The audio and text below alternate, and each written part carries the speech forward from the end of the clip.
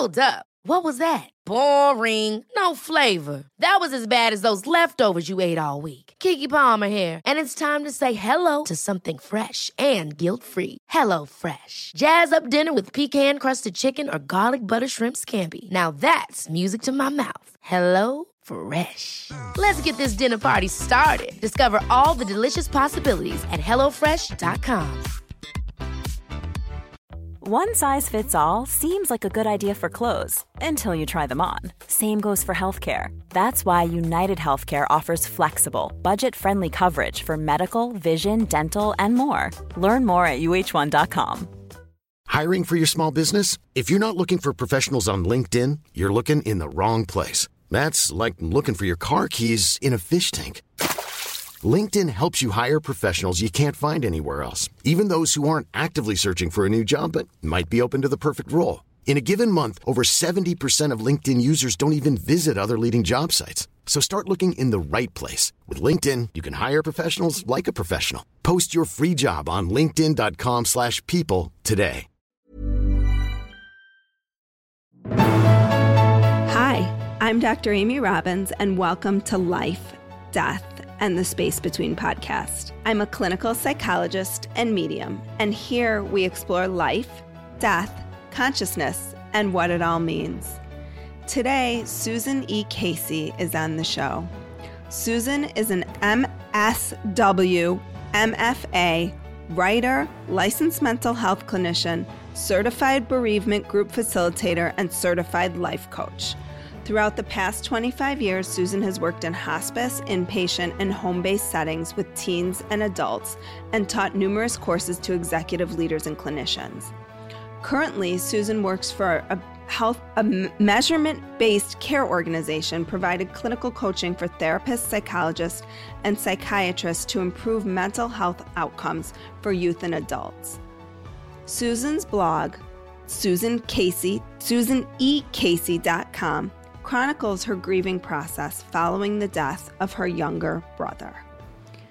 Her fiction has won numerous awards, including first place in the Penn Nob Hill Literary Contest and Green Writers National Literary Contest. Rock On, Mining for Joy in the Deep River of Sibling Grief is her first of nonfiction. That is what we're here to talk about today. So welcome, Susan. Thank you, Amy. Thank you so much for having me. I've been really looking forward to our conversation. Me too. And interestingly, we're recording the week of Kobe Bryant's memorial.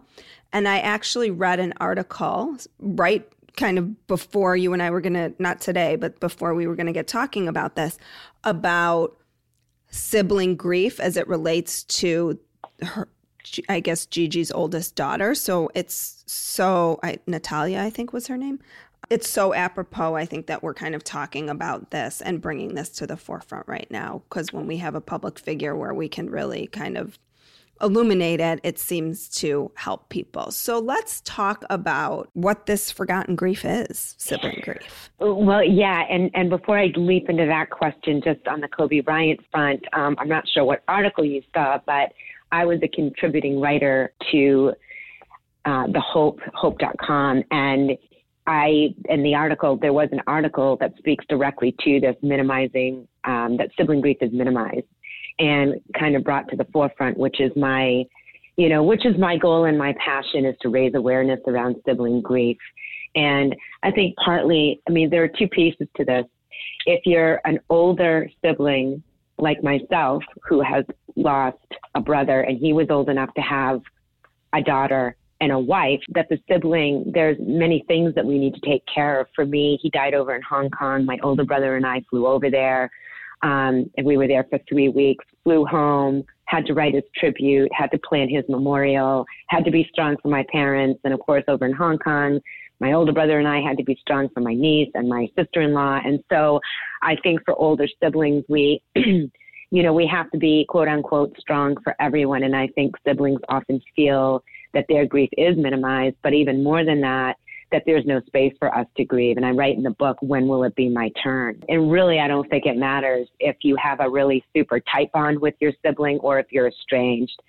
Siblings really help to form who we become. I mean, there is no one closer, right? It's your, you grow up together. There's nobody who knows for you better, for worse, right? Yeah. And there's no one who knows you better. And so for me, I'm the only daughter. I've got 4 brothers, 3 surviving. I'm right in the middle. And we come from a large Italian Catholic family, and we're very, very tight. So losing Rocky was one of the most devastating things that has ever happened to me, and certainly to our family. I interviewed 27 people all over the world for my book that was released on the 6th anniversary of Rocky's death, which was on Valentine's Day of this year. And that was a very common theme of just this sense of having to be strong. Now let's talk about younger kids. That's even more complex. It sounds to me like there's almost 2 types, right? There's an adult sibling grief, which my mom also experienced. She lost her sister when, my mom was 45. Mm-hmm. But then there's the grief of if you're young and you lose a sibling. It's almost like 2 separate completely separate experiences, I would imagine. Right. And so while I was writing this book, I was reading books on parental grief just to give me an idea of what my parents were going through. But for the younger kids, and I did interview a couple of young people. And I think that's a more complex because of a couple of reasons. One, the parents are so deeply bereft that it is very difficult for them to show up for their kids, obviously. They certainly try. And I think that sometimes, I've heard a couple of different stories where the parents didn't talk about the child that died because they were trying to protect their surviving children. I've heard stories where they just felt like they were just forgotten about because their parents were in such deep pain. So, and for the siblings, right, they're still young. They're trying to figure the world out. They're in the midst of their brain development and don't know what to do with their grief because kids grieve very differently than adults. I ran bereavement groups at the Center for Grieving Children for years. And not that adults, it's a linear process, but I think we're much more overt in terms of the way we express our grief. And I think for kids, it looks very, very different. It can come out in behavioral issues. It can come out in spurts. They can become despondent. Mm-hmm. And so I think it's just a matter of knowing really of these siblings. And I say this to the older siblings and the younger ones, that the most important thing is that they have some support outside of, their nuclear family. Because it sounds like particularly with younger kids, there's the loss of the sibling, but in some ways there's the loss of the parent, right? And the loss of the family. Right. System. Yep. Yeah. So it's like multiple. And I think with any grief, when I've worked with people who have lost loved ones, it's not dissimilar from that, right? There's a loss. There's multiple losses occurring simultaneously because everything you knew shifted. Exactly. And I love that word because that's what I say, that in that moment when there is a death, it changes everything in that 1 second. Life as you knew it is over. And then the journey becomes of rebuilding your life and what that looks like, in the aftermath. So why do you think sibling death doesn't get a lot of recognition? Like, it sounds to me in so many ways that because of our relationships with our siblings, it should be at the forefront, right? It's always if a parent loses a child, that's devastating. If a spouse, a partner loses a partner, that's devastating. But this notion of you losing oftentimes your best friend, your longest confidant, the person who holds your memories, your secrets, everything. Yeah. There's this beautiful quote. There's this very beautiful quote that when a sibling dies, the parents lose the past, the spouse loses the future, and the sibling loses both. And for me, when you ask me why do I think it's so minimized, I think it goes back to what I said, where as soon as it happens, it's amazing to me how many people will come up to you and say, you need to be strong. You need to be strong for your parents. You got to be strong, going out to Asia. You got to be strong for your sister-in-law. And it's like, well, you know what? Who's going to be strong for me? And I'll never forget this. I did so many beautiful interviews, but there was this one interview where I interviewed Emily, and her brother died. They were very best friends. He died while running. He was a marathon runner. And the very first thing her best friend said to her is, you've got to be strong for Amy. And Amy was her sister-in-law. And as soon as that happens, there's something that happens for us as surviving this tragedy, that it's almost like we have to go into like a secret hiding place to have our grief moment. And it's a misnomer. I mean, one of the biggest themes out of the book that I heard over and over was that the surviving sibling did not feel like they could talk to their parents about their brother or sister. Why? Because they felt as soon as they did, the parents are going to start crying and that they're causing more pain. And what I learned at the Center for Grieving Children and what I've learned in my own experience is the opposite is true. Parents want to talk about their child.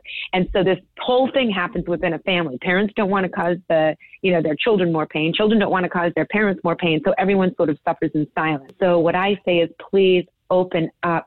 No one's going to cause anyone any more pain than they're already feeling, because it's not as if they've forgotten that, they lost a sibling or the parent lost a child. But I think that silence in families can be very insidious and very painful, because it is the truly white elephant in the room. So please talk about your loss, talk about your sibling, because it gives us the freedom to know that we can carry their spirit with us, and they're not going to be forgotten. And it's not this weird thing that happens within a family where it's taboo to talk about this person that you've loved and lost. Did you find anything in your research around miscarriages, like sibling loss? If there was like a miscarriage and how that gets handled, That's a very interesting question, because I don't know if you're familiar with Cheryl Strayed and Steve Allman. Cheryl Strayed wrote the book Wild, among many other things. And she and Steve Allman had a podcast called Dear Sugars. They had a two-part series called The Empty Chair, around exactly what you're talking about, where a sibling is born and they had already lost a sibling and were not aware of it, and how that impacted their life, like this ghost in the family. So, then I was interviewed by another radio station, and the woman, it was the Mary Beth Conley show, and she had lost a brother when she was 8. And her parents stopped talking about her brother, so that when she got decades later, when she was getting married and doing the family tree, she left her brother out. And all of a sudden she had this meltdown and realized that she had all this delayed grief because nobody talked about this brother. Yeah. So, I guess, you and I are both therapists, right? We're probably believers in the notion of talking about things. Right. And I think it sounds like that's so much of the message here, is that when we don't talk about it, when we don't speak it, when we don't speak the name, we're not healing. That's right. We're holding, what we're doing really is we become, I think, this is my language.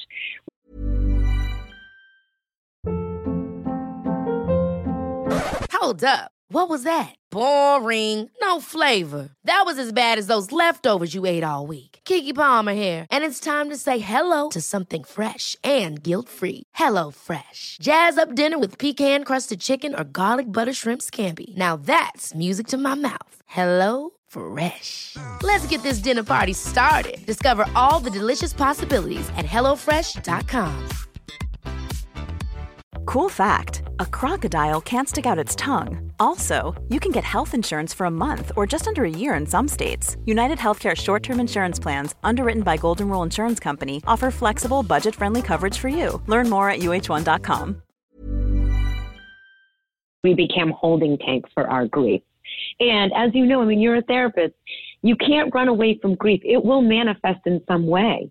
And if we don't, it always does. Right. Even in illness, or what I call getting stuck in anger. I interviewed a few siblings that said they don't want to talk to their parents about their sibling because they're still so angry about it. Or people carry guilt. That's my other huge message. You've got to know when you need help. There is no shame in that. For me, I saw a grief therapist for a year.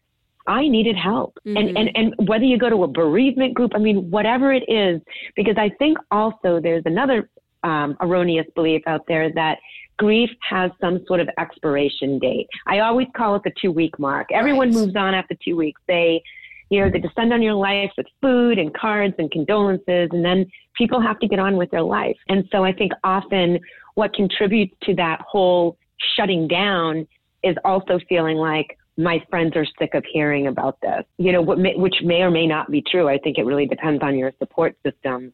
But that is another reason, find yourself a great grief group, or go to a therapist or a priest or whoever you have in your world that provides support, where you feel like you can really sit and you can cry and somebody is holding that space, because no one can take away that pain. Well, right. And I also feel like people get so stuck. Right.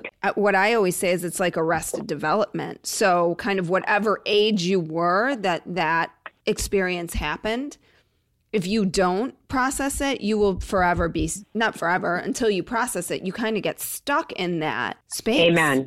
Very true. Yes, indeed. And that's why when I watch the miracles that happen at the Center for Grieving Children, which is a little misleading, because the groups are for kids as young as 3 and for adults as old as 103. I mean, it's for all ages, and they're put into age appropriate groups. But I have families that have been at the Center for Grieving Children for 5 years. I mean, just to give you some idea of the kind of work that happens in these groups and the process that it takes to find that new normal. So I want to ask you some of the questions that you ask in your book to others, which is how did the death of your brother shift and change the course of your life? I would say pretty much in every way. I had been the international communications director for this huge international behavioral health organization of 14 years, and I quit. That was a terrifying move, but I couldn't do it. I took a 3-month leave of absence, and I came back, and my heart simply wasn't in it anymore.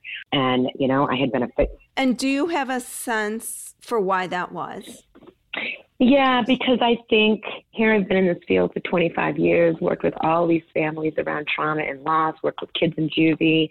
But, when my brother died, I had never known that kind of pain. I had never known that kind of darkness. And I had never known that kind of sheer terror that I would never feel joy again. And so showing up to work, to this job, no longer held meaning for me. But the caveat to that is, prior to my brother's death, I also knew that I didn't really want to be there anymore, but it was kind of that golden handcuff, great salary, flexible, etc. But after he died, I was like, you know what? I can't just show up and not feel a deeper sense of purpose, given that my brother was 43 years old when he died. And so I left. And I was very fortunate that I could be able to. I know that is not the case for everyone, but I was fortunate I could take some time off. And that's when I started with the blog, and then I started writing the book. And along those lines, I was a fiction writer prior to his death, and now writing, after writing this book, it is this nonfiction realm where I really want to be able to touch people in a different way. And I'm hoping to give them some measure of hope. So I left my job. I wrote the book. I got my certification to be a bereavement group facilitator. And I just can't look at life the same way anymore. I don't get upset about things I used to get upset about.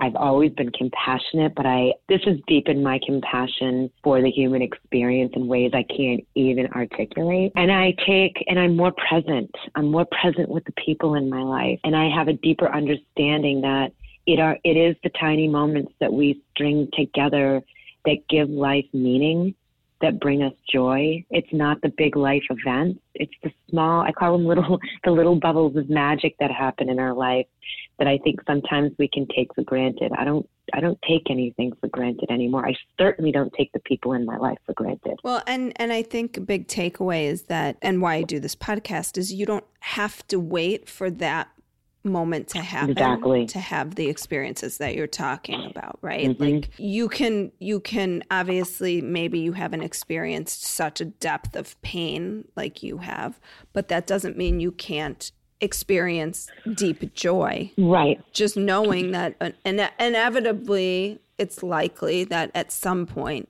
any of us, all of us, will experience that type of pain. Well, it's just unavoidable as being human. It's unavoidable, but I'll tell you something very interesting. I've had 2 people reach out to me after reading the book. Neither of them have had a loss.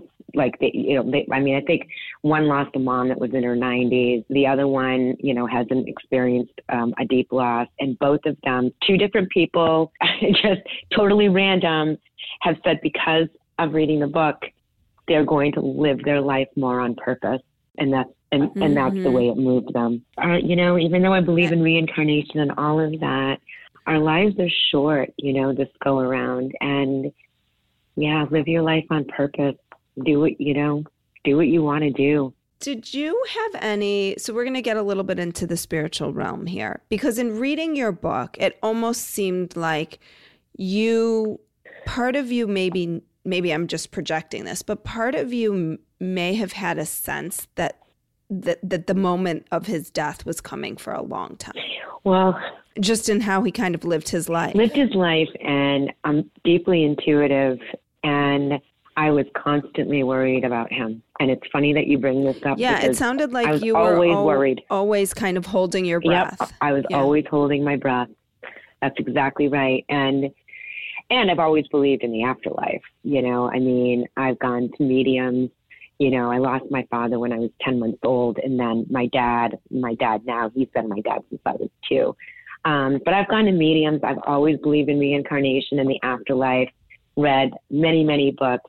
And even though I understood that, and I write about this, that even if we have that deep belief, we still are living on this physical, material planet where we know we are not going to get that physical hug again, and I think you're going to get into this about the signs that I've received from my brother, but that has probably been the most joyful part, because not only do I'm not that, it's a coincidence. There were just too many things that happened where I just know he walks with me. And my mom passed in March, and I just feel like they're with me. I just feel like they're always with me. What would you say that you had a premonition about this, or just sort of a felt sense that he might not be with? It was a doom. Yeah, it was a doom feeling. Like, I can't, it's so hard to put words to, because like I said, I'm intuitive, and I felt like he was not going to grow into an old man. Mm-hmm. That's how I felt. Well, and it was so evident to me in the book reading it. I felt like, okay, when's it going to happen? I mean, obviously the book's about sibling grief, so but it just seemed like how he lived his life sort of was headed in that direction of a young death. Yeah, yep. And, he was this fearless, charismatic, bigger than life personality. He had no fear. He up and moved to Bali, when he was deeply flawed, like all of us are.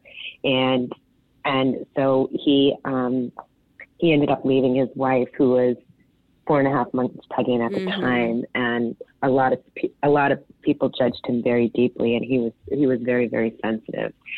So he ended up moving over to Bali, Indonesia, and became the spa director for 4 seasons. And so now I've got a brother that's thousands of miles away. We could Skype and do all of those things. But, there was a lot of judgment around him. And I think that for my brother, what pains me so deeply is that he wasn't able to forgive himself for some of those decisions, and could not see the light being that he was.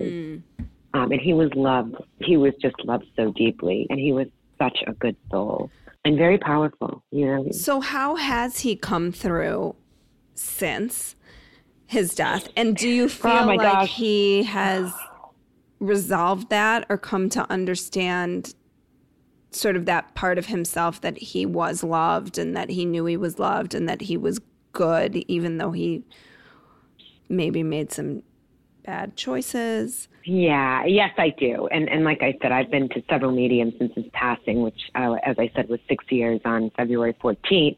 But let me tell you a couple of the most powerful.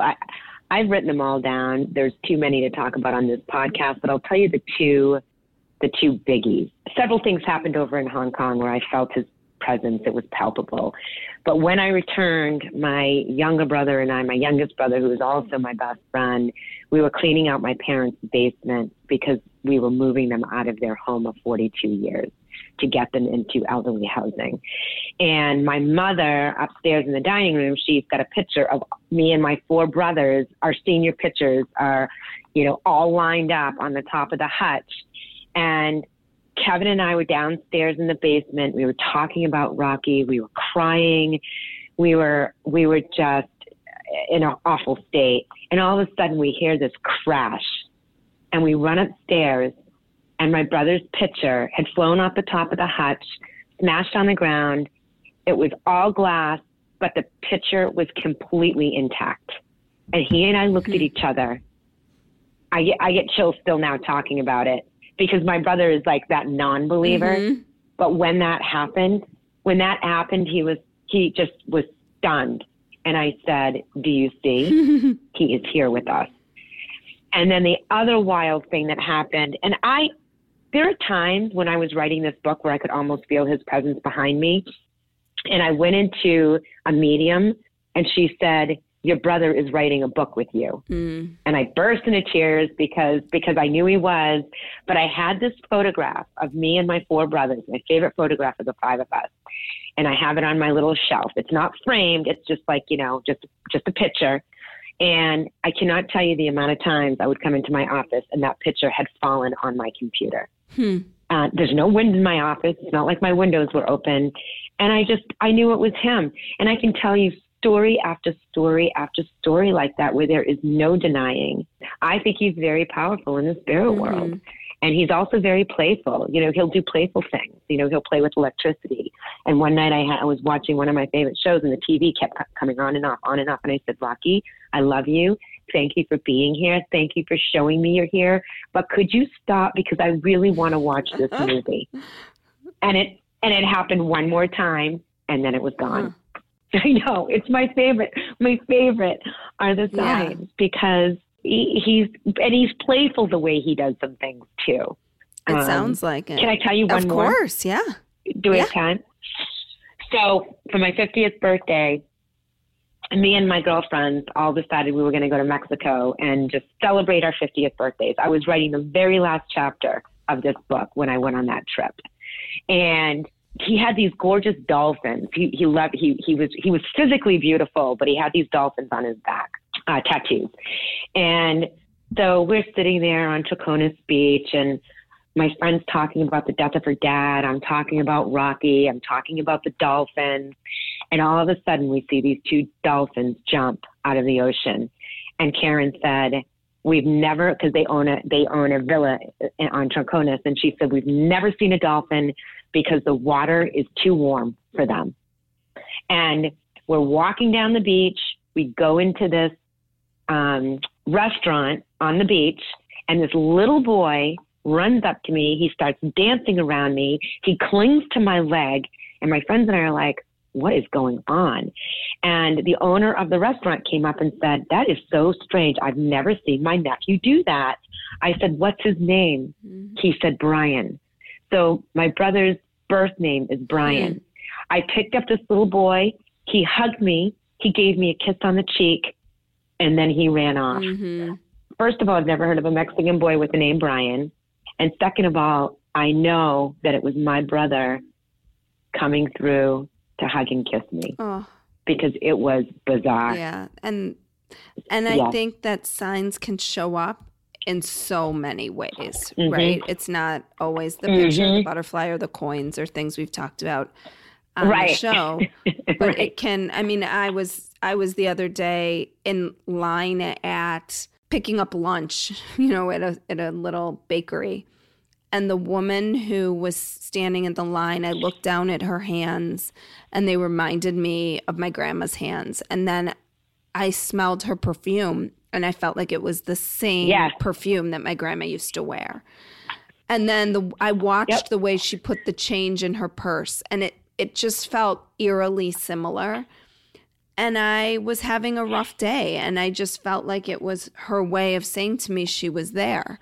And so to your point, it's not the same, It's not, it's not the hug that you would get or the love in the physical form, but there's something really comforting around feeling that support and that love that doesn't stop when we leave a physical body. Oh, it's so huge. I mean, and songs, the songs that will play at just the right time.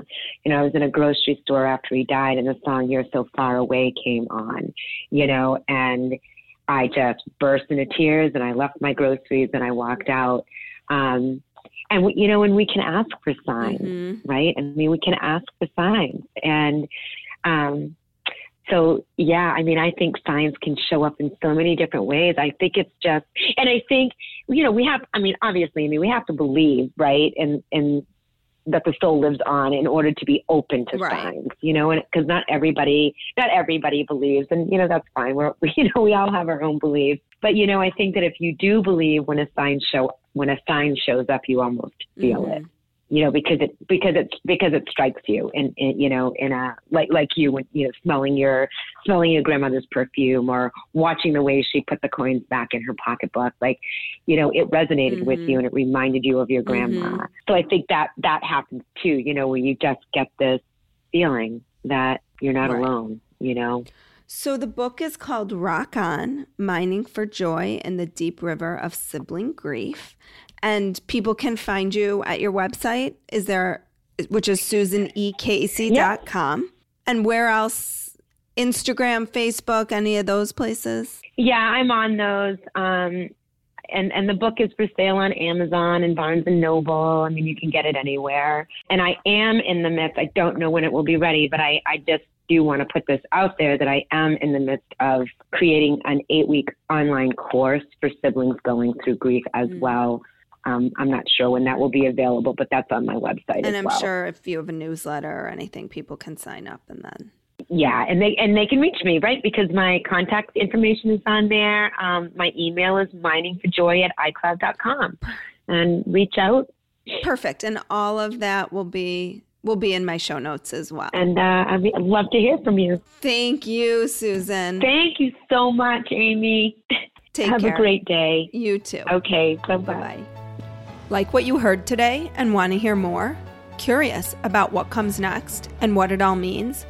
You can subscribe on iTunes. Just go to podcasts and find Life, Death, and the Space Between and hit subscribe. And you can follow me on Twitter and Instagram at Dr. Amy Robbins. Ask me any questions you might have, let me know what else you'd love to hear about, or just share your story. I can't wait to hear from you.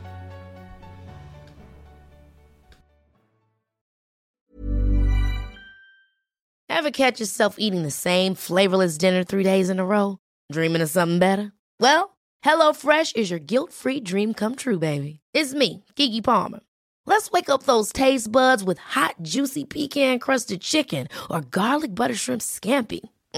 Hello Fresh. Stop dreaming of all the delicious possibilities and dig in at HelloFresh.com. Let's get this dinner party started.